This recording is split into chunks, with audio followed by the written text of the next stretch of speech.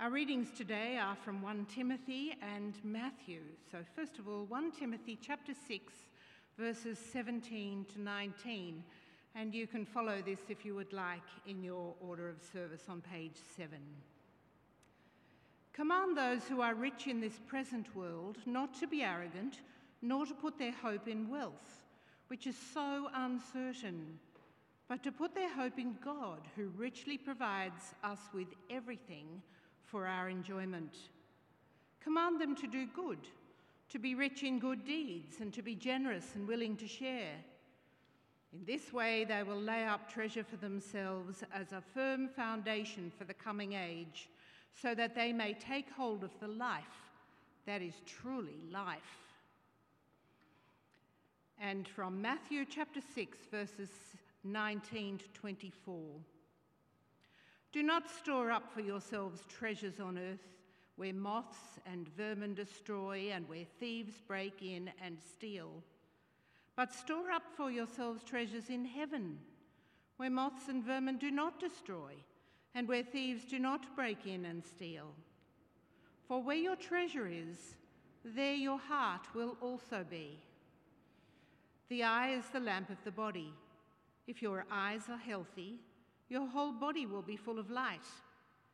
But if your eyes are unhealthy, your whole body will be full of darkness. If then the light within you is darkness, how great is that darkness? No one can serve two masters. Either you will hate the one and love the other, or you will be devoted to the one and despise the other.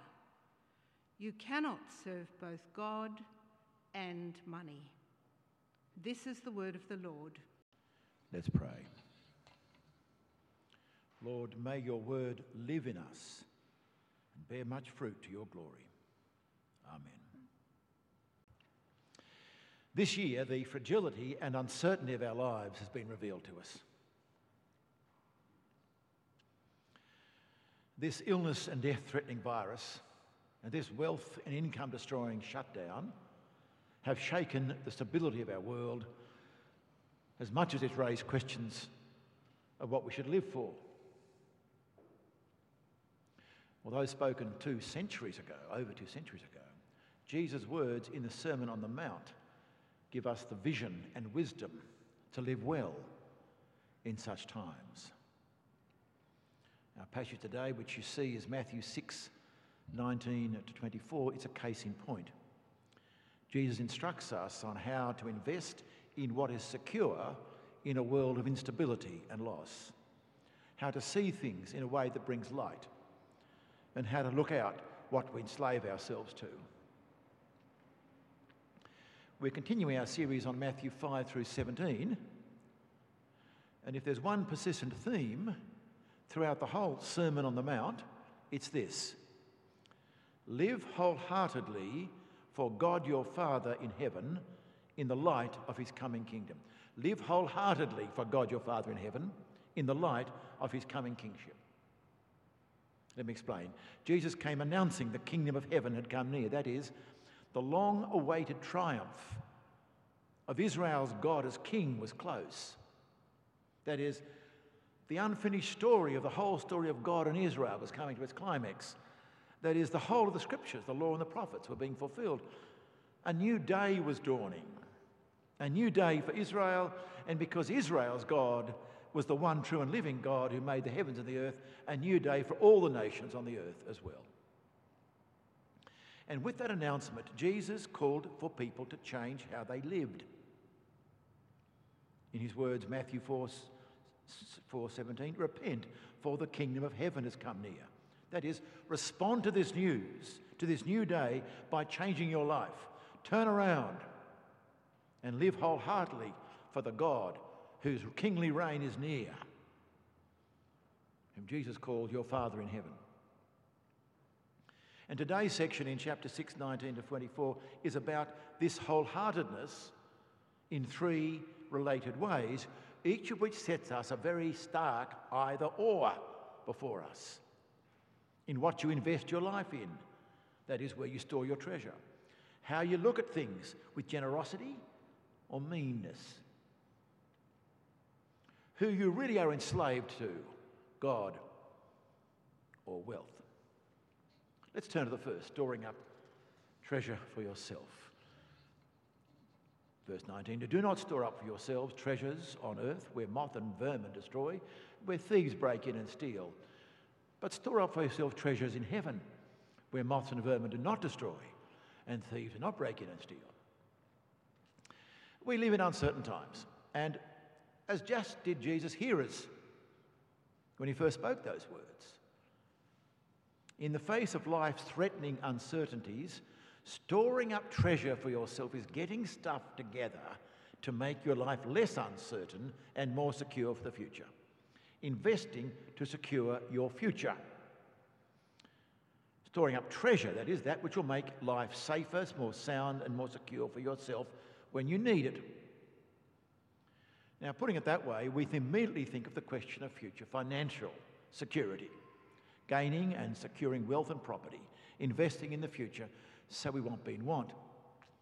In fact, even without your permission, that your government takes your money from your salary or wages and stores it up for yourself on earth for your future, whether you like it or not. They've already got some $3 trillion stored away, I believe, and there's a massively big fat industry to run the whole thing.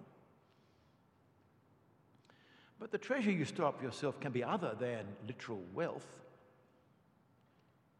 It can be any kind of investment which you're storing up to secure your future, be it building a reputation or career achievement or qualifications or gaining the respect of others, education, academic achievement, growing a family, you name it, whatever contributes to securing your future. And we do a lot of this without knowing we're doing it, actually, because as motives are often hidden from ourselves, we can be storing up treasure without even being aware we're doing it. Now, what do you think Jesus is going to say about storing up treasure for yourself? Don't look at the passage, just think what you think he might say. Well, surely he might say it'd be something like, do not store up treasure for yourself. This is selfish. Shouldn't be doing it. Think only of yourself. Think of others. Or something like that. Well, that's what you might expect him to say, but in fact, he says nothing of the sort. Rather than telling us to stop, he encourages the practice. Store up treasure for yourself, he says. But he does so in a way that subverts our normal concerns for our security. Can I say this is typical, if somewhat disconcerting, of Jesus? A number of times in the Gospel, when dealing with something which we, or at least contemporary evangelical sensibilities, find problematic,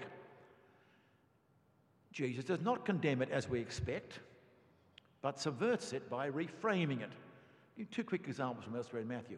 In chapter 20 of Matthew, Jesus finds his disciples seeking greatness over each other. But he doesn't say to them, you must not want to become great. What does he say? Whoever among you wants to be great must be your servant. Whoever wants to be first must be your slave. He flips it. He turns the natural human ambition against itself. Of course I want to be great, I'll be a slave. Same thing with the words we heard last Sunday from the words of Jesus earlier in this chapter. Jesus is talking about classic Jewish acts of piety, giving to the poor, saying your prayers, fasting, but doing these things with an outcome, a reward in mind. But Jesus does not say, you should not do these things for a reward. No, what does he say? Be careful to practice your righteousness, not to practice your righteousness in front of others, to be seen by them. If you do, you will not have no reward from your Father in heaven. Work out which reward you want. He flips it. So here, Jesus does not say, forget about storing up treasure for yourself. He says, do it properly, without the risk. If you are going to store up treasure for yourself, settle for nothing less than quadruple A rated stock. Listen to him. Do not store up treasure for yourselves on earth, where moths and vermin destroy and thieves break in and steal, But store up for yourselves treasure in heaven, where neither moth nor rust do destroy, and thieves do not break in and steal. Do store up treasures for yourself in the right place, where it really works. You see, the trouble about treasures on earth is there's not so much wrong storing up treasure on earth as it's ineffective. They're frankly too risky to secure your future. On earth is where moth and vermin destroy. On earth is where thieves break in and steal. Depreciation, misappropriation, devastation, that's the problem with treasures on earth. True, in Jesus' day, when there was no job seeker, job keeper, or any social security whatsoever, where tragedy and destitution could strike at any time, where despite the immense wealth of a few, the majority lived close to poverty. It was true for them.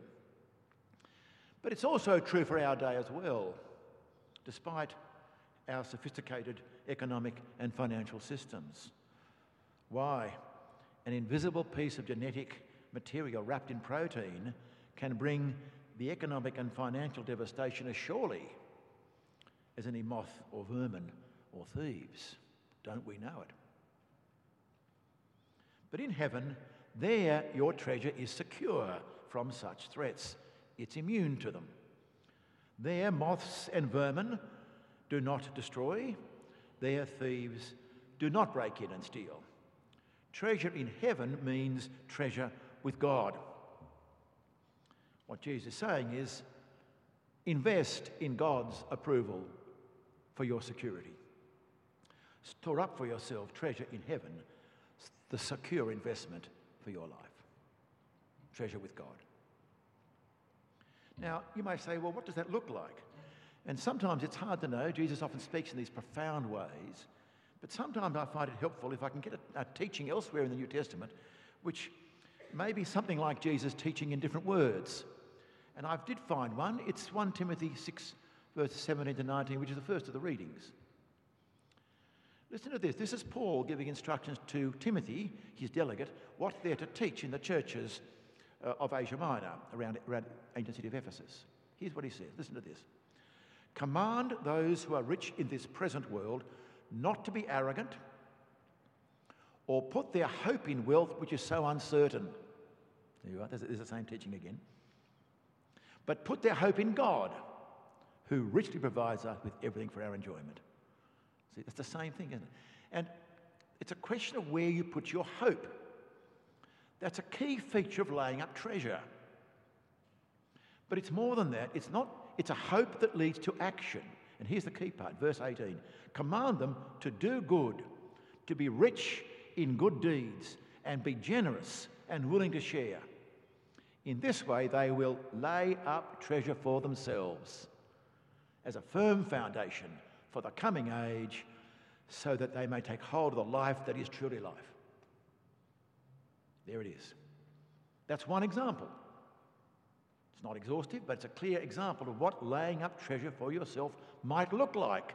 Hoping in God, expressed in a life of Christian virtue. In this case, rather paradoxically, you lay up treasure by giving things away, which is a rather paradoxical way to think about it. He flips it, in other words. Now, there are some problems, however. No doubt you're thinking of them even as I'm speaking. Treasure on earth may be insecure, as Jesus says, but at least it's visible. It may be fatally risky, but at least it's tangible. Treasure in heaven is neither. It's neither seen nor tangible. It's treasure with your Father, who, as Jesus said a few verses earlier, is unseen and sees what is done in secret. So when faced with the realisation of the radical insecurity of treasure on earth, the temptation is to double down on the problem, either by working harder or investing more cunningly, giving less away. But that will not change anything. That's not the way, no. What is needed is a serious reorientation, not just trying harder. Lay up treasure in heaven, which means staking your security on the unseen God, to trust his coming through for you. In John Dixon's A Doubter's Guide to Jesus, which we've been giving out in the past, John quotes social researcher Hugh Mackay, who in a recent book looked at Jesus' parables and this teaching and the Sermon on the Mount in general and made this conclusion, I quote, "None of the explicit teaching of Jesus in the parables or in that sermon called on his disciples to believe anything. His teaching was all about how best to live, not about belief." End of quote. Nothing could be further from the truth. Nothing could be further from the truth. How best to live depends upon what you believe. Jesus is calling upon his disciples to believe, to really believe God their Father in heaven, to entrust their lives to him, to trust their treasure to him, whose coming kingdom he announces. And that will frame the way they live well. Perhaps the next most likely temptation, if you're not going to double down, is to try and have a bit both ways. This is the most attractive one to us, I suspect. Treasure on earth and in heaven. After all, you know, diversification is a very important risk mitigation strategy. And that's what we're after. But Jesus closes that avenue off with a sting in the tail, which I've not mentioned yet in this saying. Let me read the whole thing now with the sting in the tail added in. "Do not store up for yourselves treasures on earth where moths and vermin destroy and thieves break in and steal, but store up for yourselves treasure in heaven where no moths and vermin do not destroy, thieves do not break in and steal. For where your treasure is, there your heart will be also." There your heart will be also. Ah, your heart. That's the question. Where your treasure is, there's your heart. And you can't have your heart, by implication, in two places at once. I don't think Jesus' words literally forbid prudent provision for financial security. But what they do forbid is storing up treasures on earth. And the difference? Where your treasure is, there your heart is also. And that'll be shown not just by what you love, but what you do, how you live. You'll show yourself where your heart is. It's the heart that makes the treasure. So the question is, where is my heart really?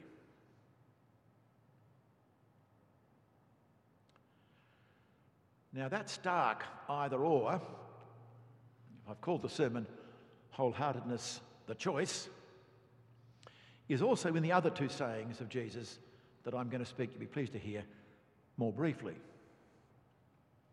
There's the one about the eyes. Verse 22, "The eye is the lamp of the body. If your eyes are healthy, the whole body will be full of light. If your eyes are unhealthy, your whole body will be full of darkness. If then the light within you is darkness, how great is that darkness?" Now, two steps to understand this. One is forget all you know about modern anatomy. Forget it all and look at Jesus' words in a literal first century way. The eye is the lamp of the body.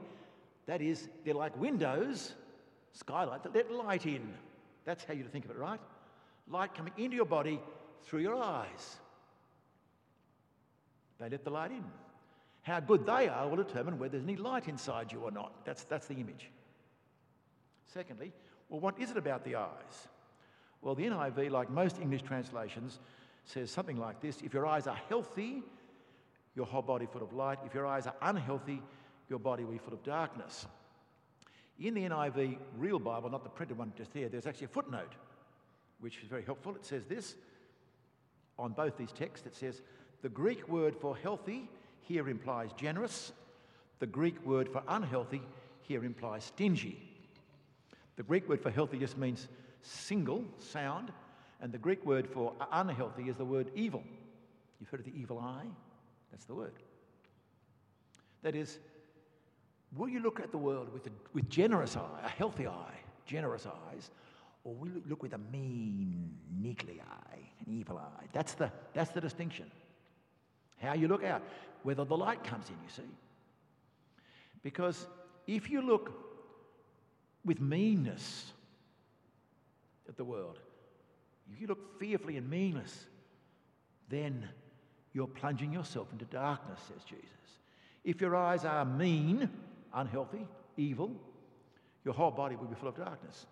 If the light in you is darkness, how great is that darkness? Wholeness, heartedness, the choice. Where you invest, how you see things. Thirdly and lastly, who you're enslaved to. In typical Jesus style, this last section, he starts quite innocently with an everyday observation. This time it's about slavery. Although we are rightly outraged by slavery, in Jesus' day it was a take-it-for-granted part of life. Up to a third of people in the Roman Empire were enslaved. There were some differences from more recent American slavery. In ancient slavery was not racially based, and enslaved persons could be manumitted into freedom after a set time, but it was still awful, and by the way, never regarded as part of God's plan for humanity. Now, on the surface, Jesus makes a commonplace about enslavement. Verse 24, no one can serve, the Greek word means be enslaved to. No one can serve as a slave to masters. Why not? Well, it's not going to work out, really. Either you'll hate the one and love the other, or you'll be devoted to the one and despise the other. You think, I suppose that's true, yeah, interesting. Then comes the sting in the tail. You cannot serve as a slave both God and money. In fact, the Greek word for money is a strange word. It's an Aramaic word, mammon. The Greek, as you know, is written in a Greek language, and this is a foreign language for Mark itself, for Matthew itself, rather, mammon, which means not just money. I think a better translation is the word wealth, substance, property, not just money itself, but the whole box and dice, the whole thing. You cannot serve as a slave both God and mammon, that is, God and wealth. Now, that's a sting, right? He starts with a commonplace. No one can serve two masters. You'll either hate one and love the other, or despise one. No, you cannot serve both God and wealth. Oh. Now, why is it a sting? It's because of what Jesus is denying. And what he has, by starting with the everyday observation, forced his listeners also to deny, even if they don't want to deny it. And neither do we want to deny it. Deny what? That you have to make a choice. God or wealth, not both and. You can only be the slave of one. Deep down, we would rather have a bit of both. Oh, and that's another thing. We may not mind the language of being a slave of God, but of mammon, of wealth, that's demeaning, isn't it? It's supposed to be enslaved to us. We're the master. But Jesus exposes that denial too. His words actually have double shock. A shock because you can't choose both, a shock because you find yourself being painted as enslaved to your wealth. Now, the point of all these sayings about storing treasure, the health of your eyes, the impossibility of being enslaved to two masters, are all saying the same thing. Wholeheartedness means having to choose. Wholeheartedness means having to choose. Living wholeheartedly for God, your Father in heaven, in the light of his coming kingship means having to choose. Now, you may say to me that, Rob, in the complexities of life, as we live it, the stark clarity of Jesus so easily becomes confused and overwhelmed. It's all right to put it like that. But in the real life, it's never that simple, is it? And indeed, Jesus does speak in strong, even extreme language, and in complete black and white terms to shake us up, alarm us, and shock us, as well as inspire us. But we need to be aware that to store up treasures for yourself in heaven, not on earth, to have generous eyes, not mean ones, to serve only one master is a project, not a simple one-off decision. Sure, there comes a moment in life, we've seen it enacted before us today, when there is a moment of decisive decision-making, if I could pick a tautology. And the sacrament of baptism is an example of that. But this choice I'm talking about is not a one-off decision. It's a life project. It's a daily project. We come back to day and day again. Let me explain. We're going to soon have the hymn, Be Thou My Vision. It beautifully captures the meaning of Jesus' teaching here. But when we sing it aspirationally, not straightforwardly. We sing what we want to be, not just what we are. There's a line that says, riches I heed not, nor man's empty praise. Really? Tell that to my financial advisor and my hairstylist. We're not reporting to God. We're aspiring how we want to be. It's where we want our heart to be. It's not so much a statement as a prayer. Riches I heed not, nor man's empty praise. Thou my inheritance, thou and always. Thou and thou only, first in my heart, high King of heaven. My treasure, thou art.